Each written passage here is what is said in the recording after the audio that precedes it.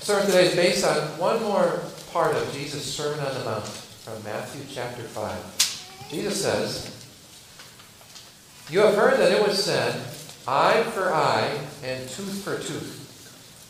But I tell you, do not resist an evil person. If someone slaps you on the right cheek, turn to them the other cheek also. If someone wants to sue you and take your shirt, hand over your coat as well. If someone forces you to go 1 mile, go with them 2 miles.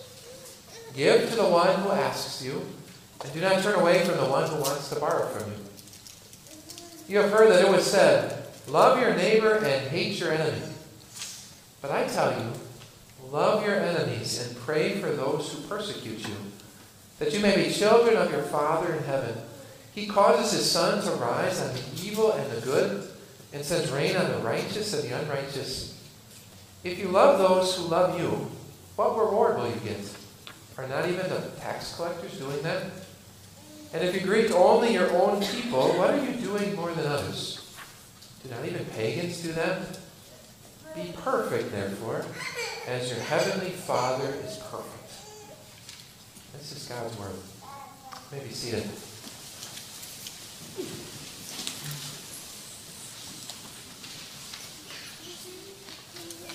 Friends of Jesus, months after the terrorist attacks on 9/11 in New York City, a firefighter who was going through the rubble found something. He found a little twisted piece of metal on which was stuck a page from the Bible. In the heat of all that destruction, the steel had melted, and somehow one torn page from one Bible had stuck to that metal, glued right on it. You can see a picture of this in your worship folder underneath our sermon text. A piece of steel from the Twin Towers with a page of the Bible stuck to it. Can you guess what page of the Bible it was? It was Matthew chapter 5. Jesus' Sermon on the Mount. And there on that page, stuck to that piece of metal, are the words, "You have heard that it was said, eye for eye, tooth for tooth. But I tell you, do not resist an evil person. If someone slaps you on the right cheek, turn to them the other also. Love your enemies and pray for those who persecute you." That was found right there at ground zero. These are hard words from Jesus. In fact, I don't like to hear Jesus say these things at all. Do you know why? I don't like my enemies. Of course, I haven't had to face something like those terrorist attacks on 9/11. But I've had enemies in my life, and I bet you have too. And I don't love them. In fact, it actually seems downright wrong for me to love them. Actually, what I want is I want for them to face really bad things in their lives. Sometimes when I daydream about my life, I imagine those enemies getting all the worst things that I think that they deserve. Do you do that too? Maybe we need to hear what Jesus has to say today. Jesus quotes a verse from the Old Testament. He said, "You've heard that it was said, eye for eye and tooth for tooth." And that really is in the Old Testament. Actually, at least 3 different times that shows up in the Bible. Eye for eye, tooth for tooth. And those words can sound really harsh to us today. But they were actually a very good, practical command from God for his people. God was teaching his people that the punishment needed to fit the crime. God was saying that criminals needed to be punished, but not too little and not too much. So if you clock somebody in the face and you knock out their tooth, you need to be punished. God doesn't want you to get away with it. But if you knock out someone's tooth, God says you shouldn't be executed. If you knock out someone's tooth, what should you have to do to pay for it? Use your tooth. Eye for eye. Tooth for tooth. The punishment needs to fit the crime.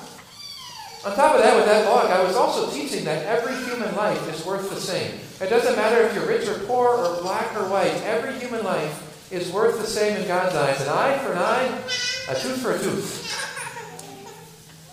But Jesus knew that in his day, people were using that verse from the Bible to justify getting revenge.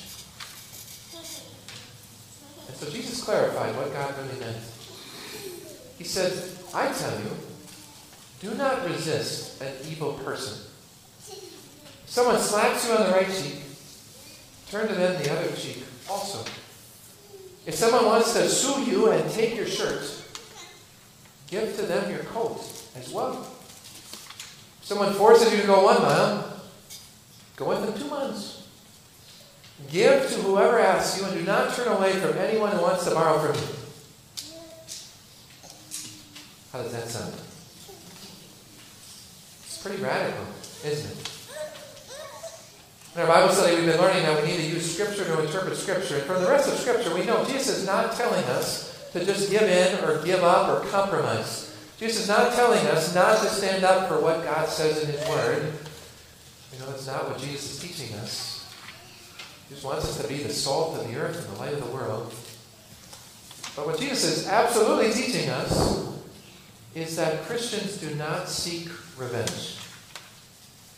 Christians do not fight fire with fire. Christians are willing to suffer for the sake of the gospel. According to Jesus, a Christian would rather be wronged than wrong someone else.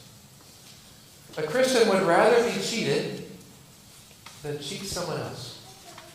A Christian would rather be hurt than hurt someone else. When you're a Christian, you're on the side of not retaliating, on the side of yielding to other people, on the side of giving generously. Does that describe you? To me, these words sound downright anti-American, don't they? Maybe some of you at your house, you have one of those flags that says, "Don't tread on me." That sounds more like it, doesn't it? Don't tread on me, and if you do, you're going to get it. Right? If you come at me, I'm going to destroy you. Does that sound a lot better? Do you keep score with other people? You know what I mean? Keep track of what other people have done for you? There's that phrase, tit for tat. I do. At least my sinful nature does. My sinful nature is concerned about me and about my rights, and if you infringe on my rights, then I'm going to get you. That's not what Jesus was like.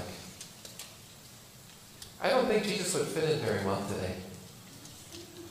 When they put that crown of thorns on Jesus' head and pushed it down, do you know what Jesus did? Nothing. When they mocked Jesus as he hung on the cross, "Hail, King of the Jews!" Do you know what Jesus said? Nothing. When they crucified him, Jesus didn't even complain. There's verses in Isaiah that describe Jesus. It says he was led like a lamb to the slaughter, and as a sheep before her shearers is silent, so he did not open his mouth. He was pierced for our transgressions. He was crushed for our iniquities. The punishment that brought us peace was upon him, and by his wounds you are healed. When you follow Jesus, you don't seek revenge. Instead, you're willing to turn the other cheek. That's hard enough, isn't it? But then Jesus takes it a step further. He says, "You have heard that it was said, 'Love your neighbor and hate your enemy.' But I tell you, love your enemies and pray for those who persecute you." This is really interesting, because the Old Testament never actually says, "Hate your enemy." The Old Testament absolutely says, "Love your neighbor." But you cannot find that phrase, "hate your enemy," anywhere in the Old Testament of God's Word. So what Jesus was doing is he was correcting a false teaching that was popular in Jesus' day. In Jesus' day, it was popular for people to say and to hear, if you're a true believer in God, then you need to hate your enemies. And Jesus said, no. Love your enemies. In fact, love your enemies so much that you pray for them. Pray that God would bless your enemies. And we say, really? Jesus says yes. You say, why? Jesus gives our motivation. He says that you may be children of your Father in heaven. He causes his sun to shine on the evil and the good, and sends rain on the righteous and the unrighteous. Have you ever thought about this on a nice sunny day like today? Whom does God let his sun shine on? Everybody. It's not like there's these little dark rain clouds that just follow certain bad people around. Right? That just happens in the cartoons. When the sun shines, God shines the sun on everybody. Because God's blessings are not tied to how good we are. God's blessings are by his grace, right? By his undeserved love. God lets his sun shine on everybody. When it rains, God lets his rain fall on everybody. When Jesus died on the cross, God had his son die for everybody. This is how God operates. His blessings to us are not tied to what we've done. They're not tied to how much we deserve it. God showers his grace on all. Do we? I bet you love your friends and your families. I do. If that's the case, you know what Jesus would say? He'd say, so? Just has some pretty sharp words in their lesson. He says, if you only love those who love you, what reward will you get? Are not even the tax collectors doing that? If you and I love our friends, the people who love us, that makes us just as good as drug dealers and terrorists and even politicians. Because they love their friends too, right?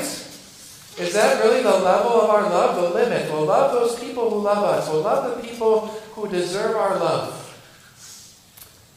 Sadly, I think that's often the case, isn't it? For our love. And for those other people, for our enemies, how often don't we pray to God that he would give them what they deserve?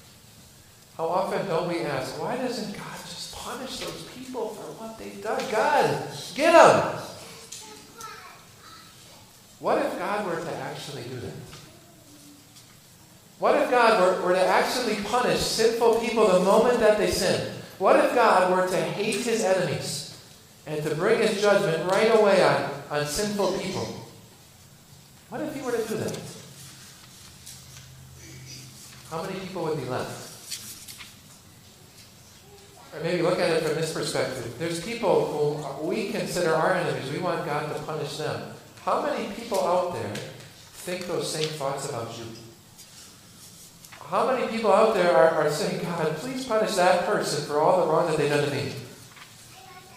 If our prayer to God is, God, get them, we're really condemning ourselves, right? Because God should get us too. But our God has a totally different plan for dealing with evil. Instead of getting them or getting us, God came. Jesus came, and he came specifically to be punished for all of our sins. He died on the cross to face the penalty for everything that we deserve. And while Jesus hung on the cross, do you remember what he said? He prayed for his enemies. The very thing that Jesus commands us to do. Jesus on the cross, he prayed, Father, forgive them, for they do not know what they are doing. Forgiveness is at the heart of the gospel message. The Apostle Paul, when he reflected on God's grace in his life, he wrote, this is a true and a trustworthy saying. Christ Jesus came into the world to save sinners, of whom I am the worst. When you see Jesus die on the cross, that's the only way you can understand what Jesus says. Love your enemies. And pray for those who persecute you. Now, this doesn't mean that evil is okay. It doesn't mean that sin is okay. That's not what Jesus is teaching. Jesus came into the world because evil is not okay. Jesus came into our world because sin is not okay. But the answer to evil is not your revenge. And it's not my anger. The answer to evil is Jesus' death on the cross. The answer to for people to repent of their sin and to trust in Jesus for forgiveness. If people refuse to do that, God has another plan for dealing with evil. Do you know what it is? It's hell. Evil will be dealt with perfectly in hell for every single person on earth. God says there's only two options. Either that person will repent of their sins and be saved by the grace of God, or that person will suffer for their sins in hell. That means that God has it all taken care of.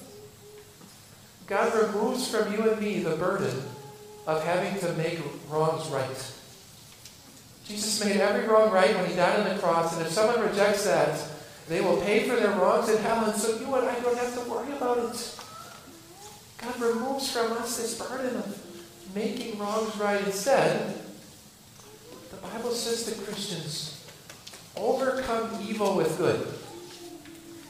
Not with revenge, not with anger, not with insults. Overcome evil with good.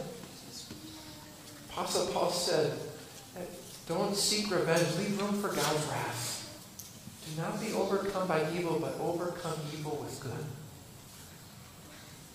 Our God has a habit of overcoming evil with good. I'm going to tell you a story about my parents. It's an interesting story. The last time I talked with them on the phone, they just were visiting my older brother at his church in Wisconsin. They went to my brother's church where he's a pastor. And during the church service, my parents' car got robbed. During the church service. The car didn't get stolen, but somebody went through their car, and stole everything that was inside. Right during the church service. Thankfully, they didn't have a lot inside. My dad had a pair of snow boots.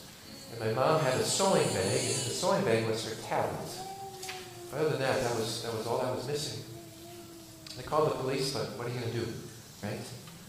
There's evil in our world, even in church parking lots. But the next day, as they were driving home to Minnesota, my mom got a call from her hairdresser. I mean, your hairdresser doesn't usually have to call you, right? So my mom's hairdresser in Minnesota called her and said that she, the hairdresser, had received a random call from a lady in Wisconsin who had found a bag on the side of the road, and in that bag was the hairdresser's business card that had my mom's next appointment on it. To make a long story short, this lady brought the bag back to the church, and my mom will pick it up the next time she's back in Wisconsin.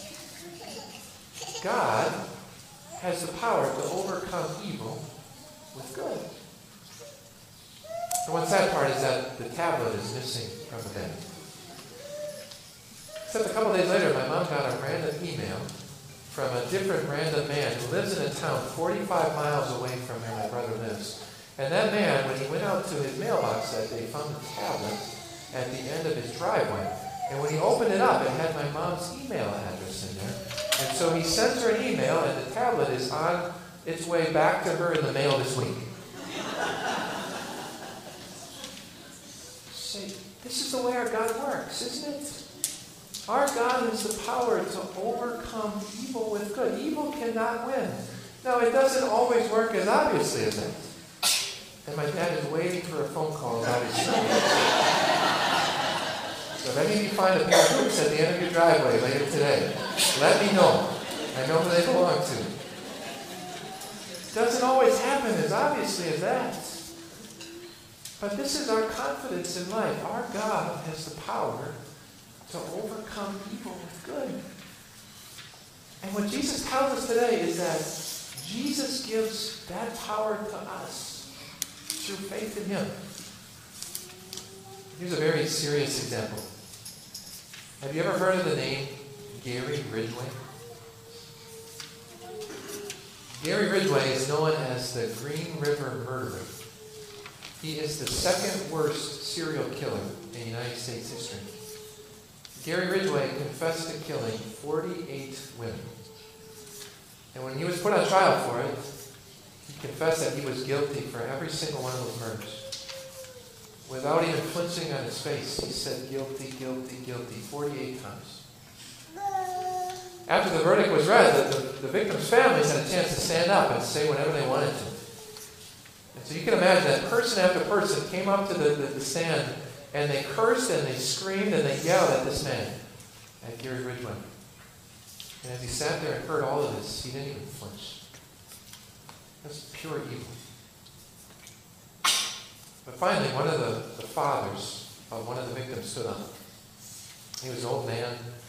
He looks like Santa Claus. You can picture this, a big white beard. He stood up and he talked very, very slowly. But he said, Mr. Ridgway, there are a lot of people here today who hate you. I am not one of them. You have made it very difficult to do what I believe. And that is to do what God says, and that's to forgive. You are forgiven, sir.